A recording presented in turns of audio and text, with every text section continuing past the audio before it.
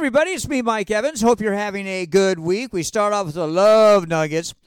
So sources who should know say that Taylor Swift and Kansas City Chiefs Travis Kelce, that they are dating.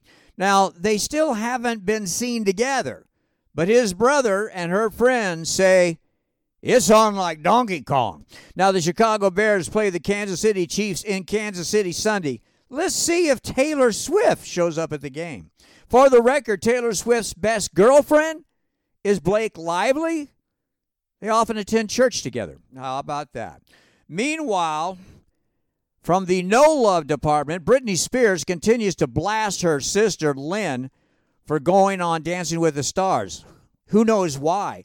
She seems to be just hateful and mean to her sister. It's very strange. And another Britney Spears nugget for you. Oprah and other legitimate television outlets have asked Britney to do a sit-down, serious interview.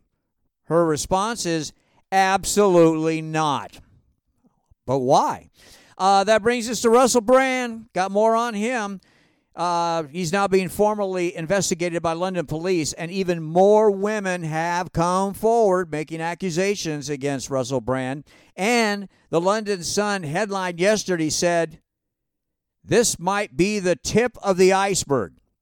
And this is really strange. There have also been videos of Brand as part of his live show in front of live audience making prank phone calls to real police departments, reporting fake rape cases and making jokes about it. I mean, it doesn't prove anything, but there's nothing funny about rape. Unbelievable. Meanwhile, Brand's people say he is the victim of cancel culture. Odds and ends, I don't get it. Why did ABC and Dancing with the Stars bring on former football star Adrian Peterson as part of the season's cast when he was convicted of assaulting his 4-year-old son? Strange. And you know what? Celebrities aren't always welcome. Here are 5 celebrities who have been banned from entering various countries. Beyonce, banned from Malaysia for being too rude and risque. Lady Gaga, banned from Indonesia for singing a song that was pro-homosexuality. Snoop Dogg, banned from Norway and the United Kingdom for not declaring the amount of money that he brought into the country and marijuana.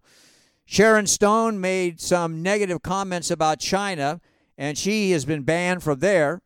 And John Bon Jovi was supposed to do a concert in China, but when authorities saw he had used a mural of the Dalai Lama as a backdrop at a previous gig, John Bon Jovi was denied.